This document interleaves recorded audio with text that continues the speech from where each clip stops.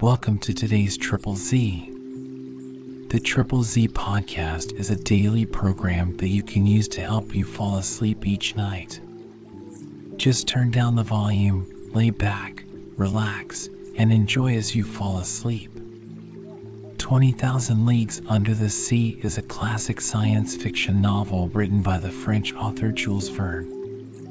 It was first published in 1870 and is one of Verne's most famous works. The novel is known for its imaginative portrayal of underwater exploration and adventure. The story is narrated by Professor Pierre Aronnax, a French marine biologist who, along with his faithful servant Consile and a Canadian harpooner named Ned Land, embarks on a journey to investigate mysterious sea creatures that have been causing havoc in the world's oceans. They soon discover that these creatures are actually part of a technologically advanced submarine, the Nautilus, commanded by the enigmatic Captain Nemo. 20,000 Leagues Under the Sea is considered a pioneering work of science fiction and is known for its accurate and detailed descriptions of underwater life and technology. It has been adapted into numerous films, television series, and other media and continues to be a beloved classic of literature. If you enjoy our program, please be sure to write us a review on your podcast platform and share us with a friend. You both might sleep just a little better at night. Our website is Triple Z, that's 3zs.media. You can also like and share our content on Facebook or our Instagram account ZZZ Media Podcast. Music for today's episode was provided by Gaia's Symphony on Apple Music. Chapter XTG Man of the Seas. It was the commander of the vessel who thus spoke. At these words, Ned Land rose suddenly. The steward, nearly strangled, tired out a sign from his master, but such was the power of the commander on board that not a gesture betrayed the resentment which this man must have felt towards the Canadian. Consile, interested in spite of himself, eyes stupefied, awaited in silence the result of this scene. The commander, leaning against the corner of a table with his arms folded, scanned us with profound attention. Did he hesitate to speak? Did he regret the words which he had just spoken in French? One might almost think so. After some moments of silence, which not one of us dreamed of breaking, "Gentlemen," said he, in a calm and penetrating voice, "I speak French, English, German, and Latin equally well. I could, therefore, have answered you at our first interview, but I wish to know you first, then to reflect." The story told by each one, entirely agreeing in the main points, convinced me of your identity. I know now that chance has brought before me Pierre Aronnax, professor of natural history at the Museum of Paris, entrusted with a scientific mission abroad, Consile, his servant, and Ned Land, of Canadian origin, harpooner on board the frigate Abraham Lincoln of the Navy of the United States of America. I bowed assent. It was not a question that the commander put to me. Therefore there was no answer to be made. This man expressed himself with perfect ease, without any accent. His sentences were well turned, his words clear, and his fluency of speech remarkable. Yet I did not recognize in him a fellow countryman. He continued the conversation in these terms. "You have doubtless thought, sir, that I have delayed long in paying you this second visit. The reason is that, your identity recognized, I wish to weigh maturely what part to act towards you. I have hesitated much. Most annoying circumstances have brought you into the presence of a man who has broken all the ties of humanity. You have come to trouble my existence." "Unintentionally," said I. "Unintentionally?" replied the stranger, raising his voice a little. "Was it unintentionally that the Abraham Lincoln pursued me all over the seas?" Was it unintentionally that you took passage in this frigate? Was it unintentionally that your cannonballs rebounded off the plating of my vessel? Was it unintentionally that Mr. Ned Land struck me with his harpoon? I detected a restrained irritation in these words. But to these recriminations I had a very natural answer to make, and I made it. "Sir," said I, "no doubt you are ignorant of the discussions which have taken place concerning you in America and Europe. You do not know that divers accidents caused by collisions with your submarine machine have excited public feeling in the two continents. I omit the hypotheses without number by which it was sought to explain the inexplicable phenomenon of which you alone possess the secret. But you must understand that, in pursuing you over the high seas of the Pacific, the Abraham Lincoln believed itself to be chasing some powerful sea monster of which it was necessary to rid the ocean at any price." A half smile curled the lips of the commander. Then, in a calmer tone, "Moronics," he replied, "dare you affirm that your frigate would not as soon have pursued and cannonaded a submarine boat as a monster?" This question embarrassed me, for certainly Captain Farragut might not have hesitated. He might have thought it his duty to destroy a contrivance of this kind, as he would a gigantic narwhal. "You understand then, sir," continued the stranger, "that I have the right to treat you as enemies?" I answered nothing, purposely. For what good would it be to discuss such a proposition when force could destroy the best arguments? "I have hesitated some time," continued the commander. "Nothing obliged me to show you hospitality. If I chose to separate myself from you, I should have no interest in seeing you again. I could place you upon the deck of this vessel which has served you as a refuge. I could sink beneath the waters and forget that you had ever existed. Would not that be my right?" "It might be the right of a savage," I answered, "but not that of a civilized man." "Professor," replied the commander, quickly, "I am not what you call a civilized man. I have done with society entirely, for reasons which I alone have the right of appreciating. I do not therefore obey its laws, and I desire you never to allude to them before me again." This was said plainly. A flash of anger and disdain kindled in the eyes of the unknown, and I had a glimpse of a terrible past in the life of this man. Not only had he put himself beyond the pale of human laws, but he had made himself independent of them, free in the strictest acceptation of the word, quite beyond their reach. Who then would dare to pursue him at the bottom of the sea, when, on its surface, he defied all attempts made against him? What vessel could resist the shock of his submarine monitor? What cuirass, however thick, could withstand the blows of his spur? No man could demand from him an account of his actions. God, if he believed in one his conscience, if he had one were the sole judges to whom he was answerable.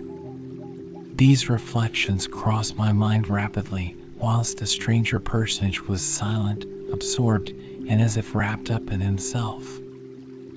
I regarded him with fear mingled with interest, as doubtless Oedipus regarded the Sphinx. After rather a long silence, the commander resumed the conversation. "I have hesitated," said he, "but I have thought that my interest might be reconciled with that pity to which every human being has a right. You will remain on board my vessel, since fate has cast you there. You will be free, and, in exchange for this liberty, I shall only impose one single condition. Your word of honor to submit to it will suffice." "Speak, sir," I answered. "I suppose this condition is one which a man of honor may accept?" "Yes, sir, it is this. It is possible that certain events, unforeseen, may oblige me to consign you to your cabins for some hours or some days, as the case may be. As I desire never to use violence, I expect from you, more than all the others, a passive obedience. In thus acting, I take all the responsibility. I acquit you entirely, for I make it an impossibility for you to see what ought not to be seen. Do you accept this condition? Then things took place on board which, to say the least, were singular, and which ought not to be seen by people who were not placed beyond the pale of social laws. Amongst the surprises which the future was preparing for me, this might not be the least. We accept, I answered, only I will ask your permission, sir, to address one question to you, one only. Speak, sir. You said that we should be free on board. Entirely. I ask you, then, what you mean by this liberty?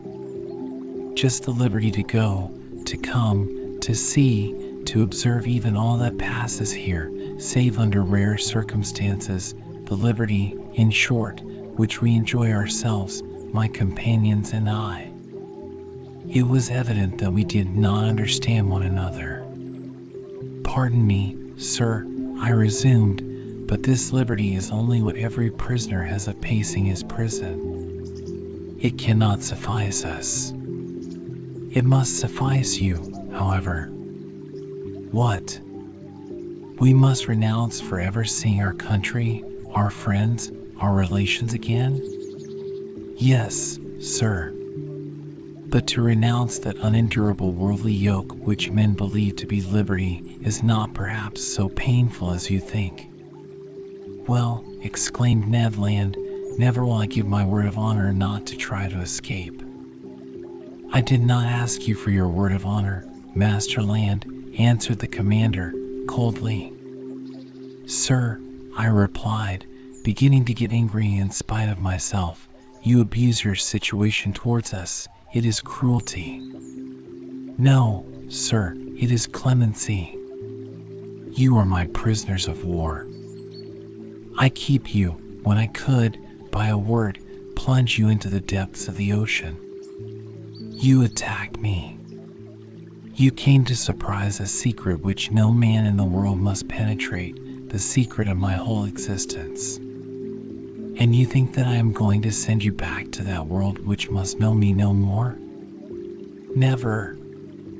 In retaining you, it is not you whom I guard, it is myself. These words indicated a resolution taken on the part of the commander, against which no arguments would prevail. So, sir, I rejoined, you give us simply the choice between life and death? Simply. My friends, said I, to a question thus put, there is nothing to answer. But no word of honor binds us to the master of this vessel.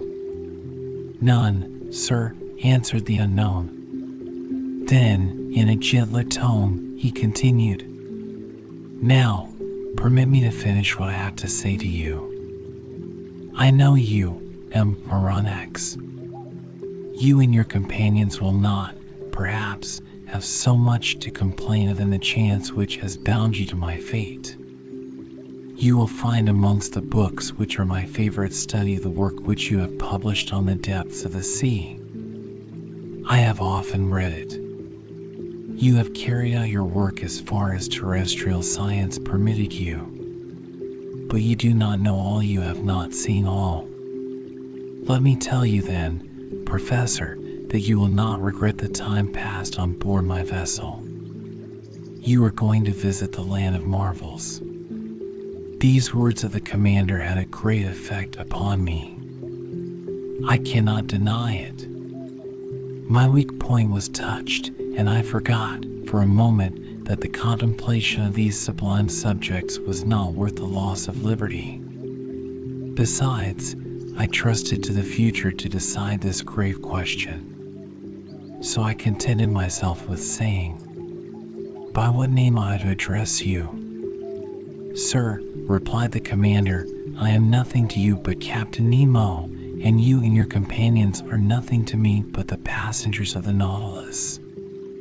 Captain Nemo called. A steward appeared. The captain gave him his orders in that strange language which I did not understand.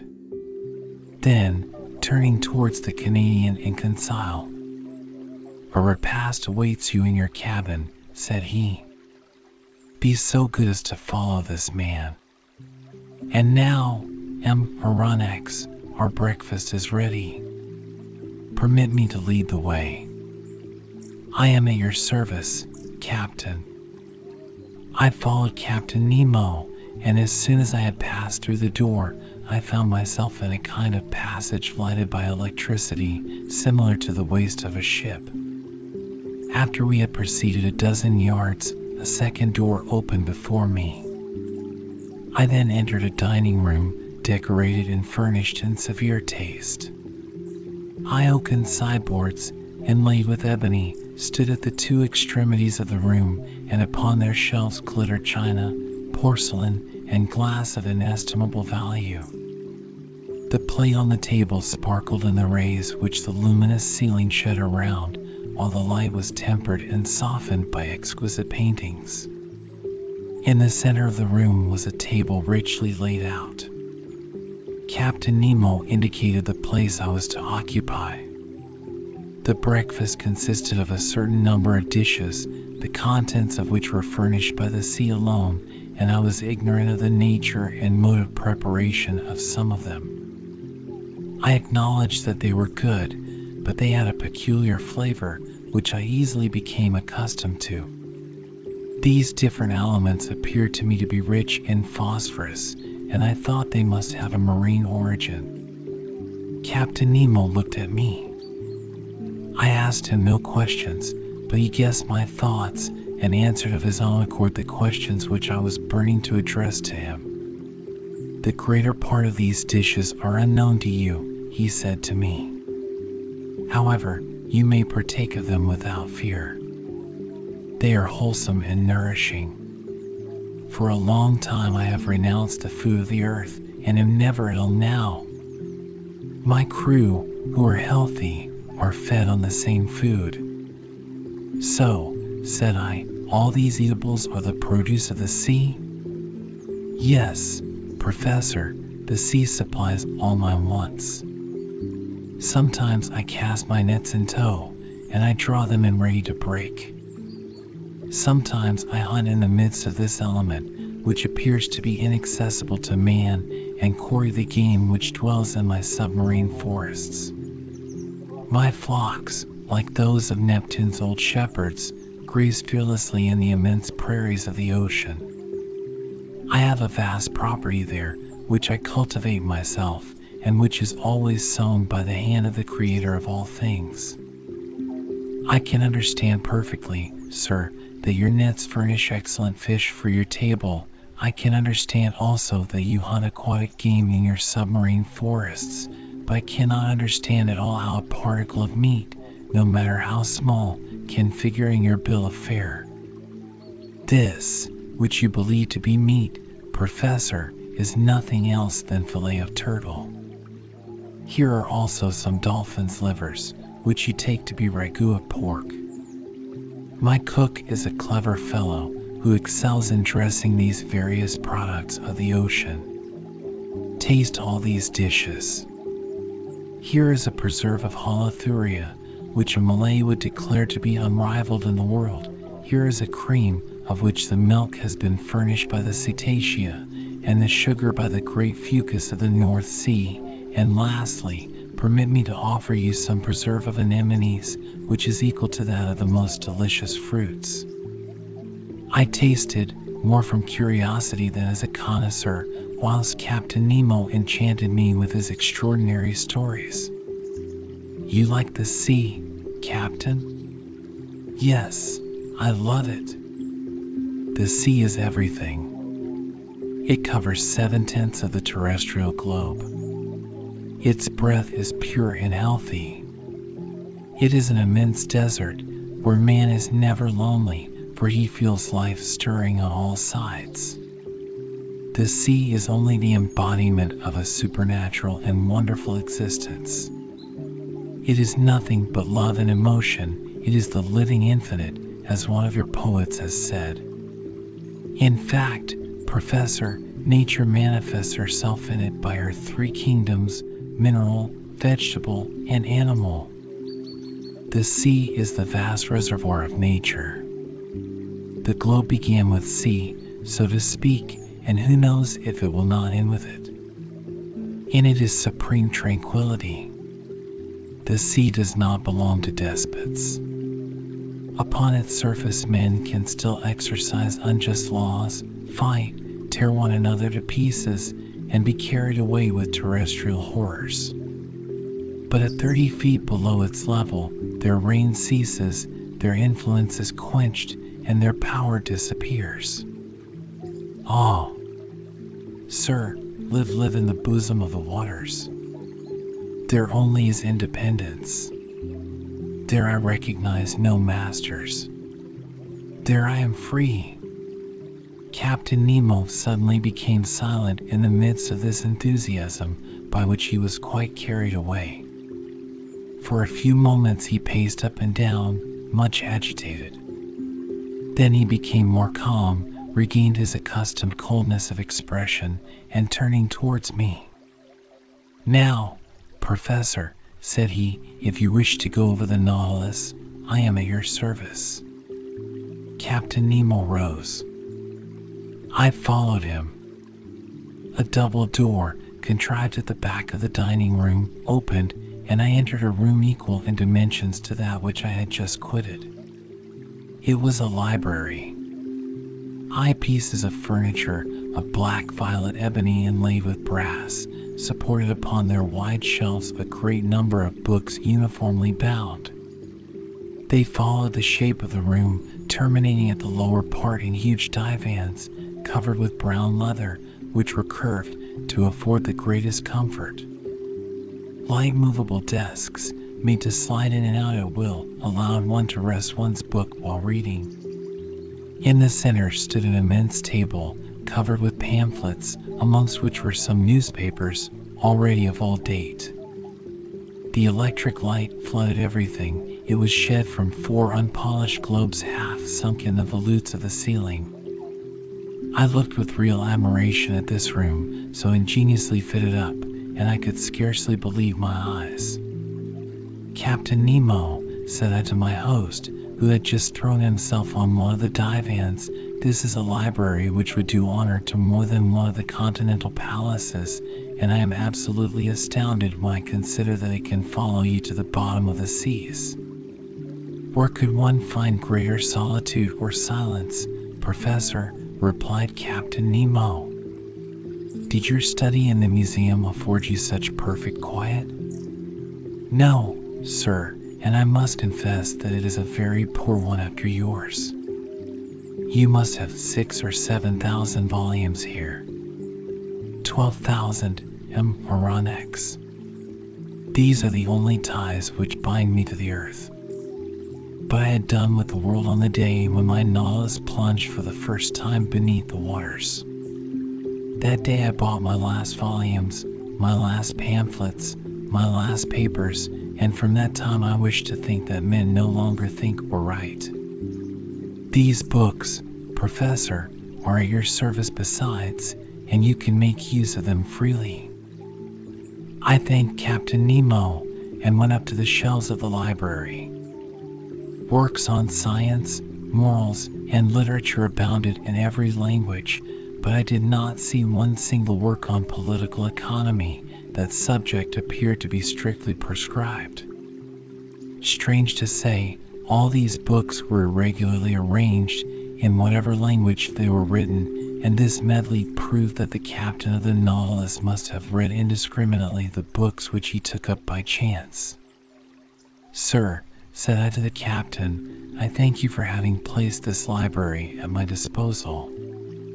It contains treasures of science, and I shall profit by them." "This room is not only a library," said Captain Nemo, "it is also a smoking room." "A smoking room!" I cried. "Then one may smoke on board?" "Certainly." "Then, sir, I am forced to believe that you have kept up a communication with Havana."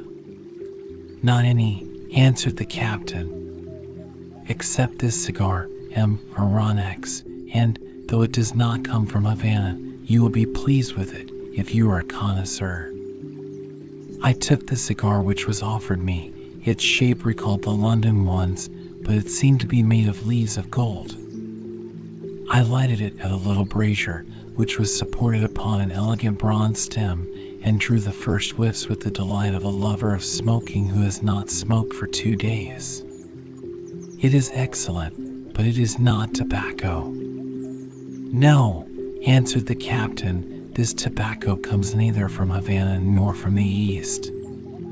It is a kind of seaweed, rich in nicotine, with which the sea provides me, but somewhat sparingly." At that moment Captain Nemo opened a door which stood opposite to that by which I had entered the library, and I passed into an immense drawing room splendidly lighted. It was a vast four-sided room, 30 feet long, 18 wide, and 15 high.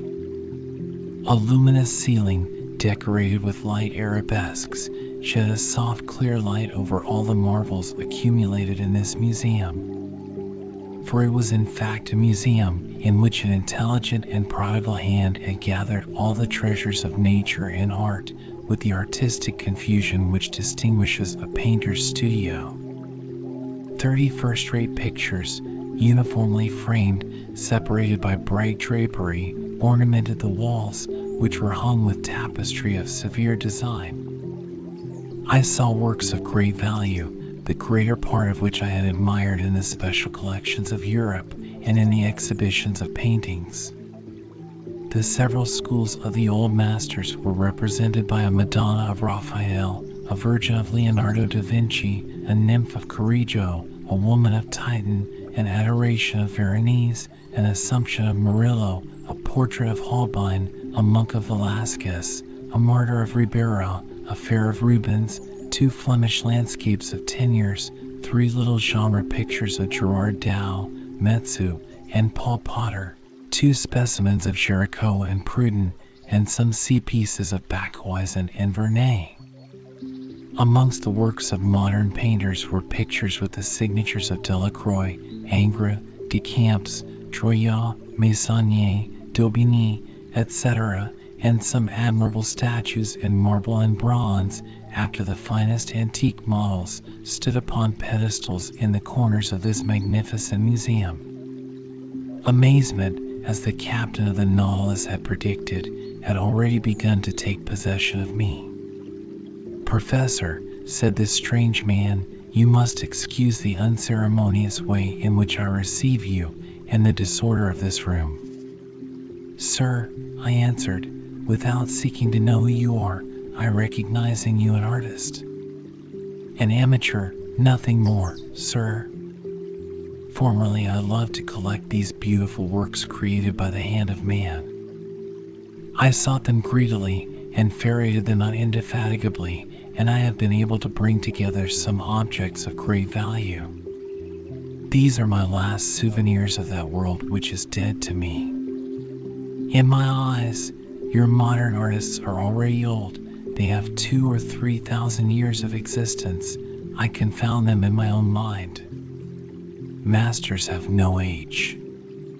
And these musicians," said I, pointing out some works of Weber, Rossini, Mozart, Beethoven, Haydn, Meyerbeer, Harold, Wagner, Aubert, Gounod, and a number of others, scattered over a large model piano organ which occupied one of the panels of the drawing room. "These musicians," replied Captain Nemo, "are the contemporaries of Orpheus, for in the memory of the dead all chronological differences are effaced, and I am dead, Professor, as much dead as those of your friends who are sleeping 6 feet under the earth." Captain Nemo was silent and seemed lost in a profound reverie. I contemplated him with deep interest, analyzing in silence the strange expression of his countenance. Leaning on his elbow against an angle of a costly mosaic table, he no longer saw me, he had forgotten my presence. I did not disturb this reverie, and continued my observation of the curiosities which enriched this drawing room. under elegant glass cases fixed by copper rivets, were classed and labeled the most precious productions of the sea which had ever been presented to the eye of a naturalist. My delight as a professor may be conceived. The division containing the zoophytes presented the most curious specimens of the two groups of polypi and echinoderms.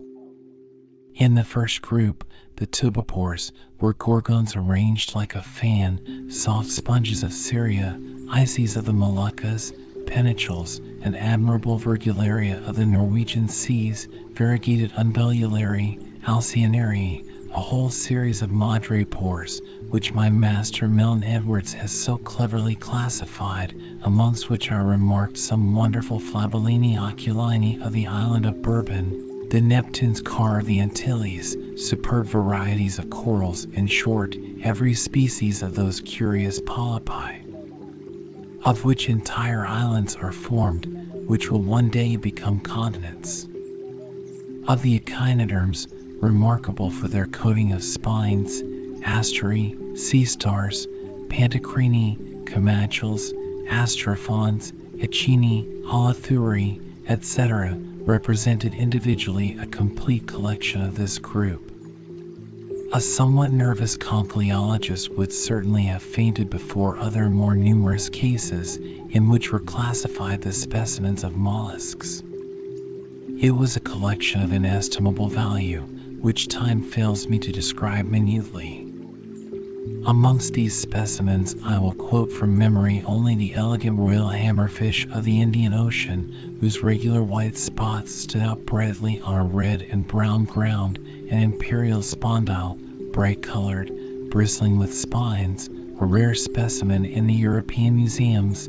I estimated its value at not less than £1,000, a common hammerfish of the seas of New Holland, which is only procured with difficulty, exotic Picardia of Senegal, fragile white bivalve shells, which a breath might shatter like a soap bubble, several varieties of the Aspergillum of Java, a kind of calcareous tube edged with leafy folds, and much debated by amateurs, a whole series of trochee, some a greenish yellow, found in the American seas, others a reddish brown, natives of Australian waters, others from the Gulf of Mexico, remarkable for their imbricated shell, stellari found in the southern seas, and last, the rarest of all, the magnificent spur of New Zealand, and every description of delicate and fragile shells to which science has given appropriate names. Apart, in separate compartments, were spread out chaplets of pearls of the greatest beauty, which reflected the electric light in little sparks of fire, pink pearls, torn from the Pinamarina of the Red Sea, green pearls of the Haliotide iris, yellow, blue, and black pearls, the curious productions of the divers mollusks of every ocean, and certain mussels of the watercourses of the north. Lastly, several specimens of inestimable value which had been gathered from the rarest pentadines. Some of these pearls were larger than a pigeon's egg, and were worth as much, and more than that which the traveler Tavernier sold to the Shah of Persia for 3 millions, and surpassed the one in the possession of the Imam of Muscat, which I had believed to be unrivaled in the world. Therefore, to estimate the value of this collection was simply impossible. Captain Nemo must have expended millions in the acquirement of these various specimens, and I was thinking what source he could have drawn from to have been able thus to gratify his fancy for collecting, while I was interrupted by these words. "You are examining my shells, Professor?" Unquestionably they must be interesting to a naturalist, but for me they have a far greater charm, for I have collected them all with my own hand, and there is not a sea on the face of the globe which has escaped my researches. I can understand, Captain, the delight of wandering about in the midst of such riches. You are one of those who have collected their treasures themselves. No museum in Europe possesses such a collection of the produce of the ocean. But if I exhaust all my admiration upon it, I shall have none left for the vessel which carries it. I do not wish to pry into your secrets, but I must confess that this Nautilus, with the motive power which is confined in it, the contrivances which enable it to be worked, the powerful agent which propels it, all excite my curiosity to the highest pitch. I see suspended on the walls of this room instruments of whose use I am ignorant. You will find these same instruments in my own room, Professor, where I shall have much pleasure in explaining their use to you. But first come and inspect the cabin which is set apart for your own use. You must see how you will be accommodated on board the Nautilus. I followed Captain Nemo, who, by one of the doors opening from each panel of the drawing room, regained the waist. He conducted me towards the bow, and there I found, not a cabin, but an elegant room with a bed, dressing table, and several other pieces of furniture. I could only thank my host. Your room adjoins mine, said he, opening a door, and mine opens into the drawing room that we have just quitted. I entered the captain's room. It had a severe, almost a monkish, aspect. A small iron bedstead, a table, some articles for the toilet, the whole lighted by a skylight. No comforts, the strictest necessaries only. Captain Nemo pointed to a seat. Be so good as to sit down, he said. I seated myself, and he began thus. Captain Nemo's stateroom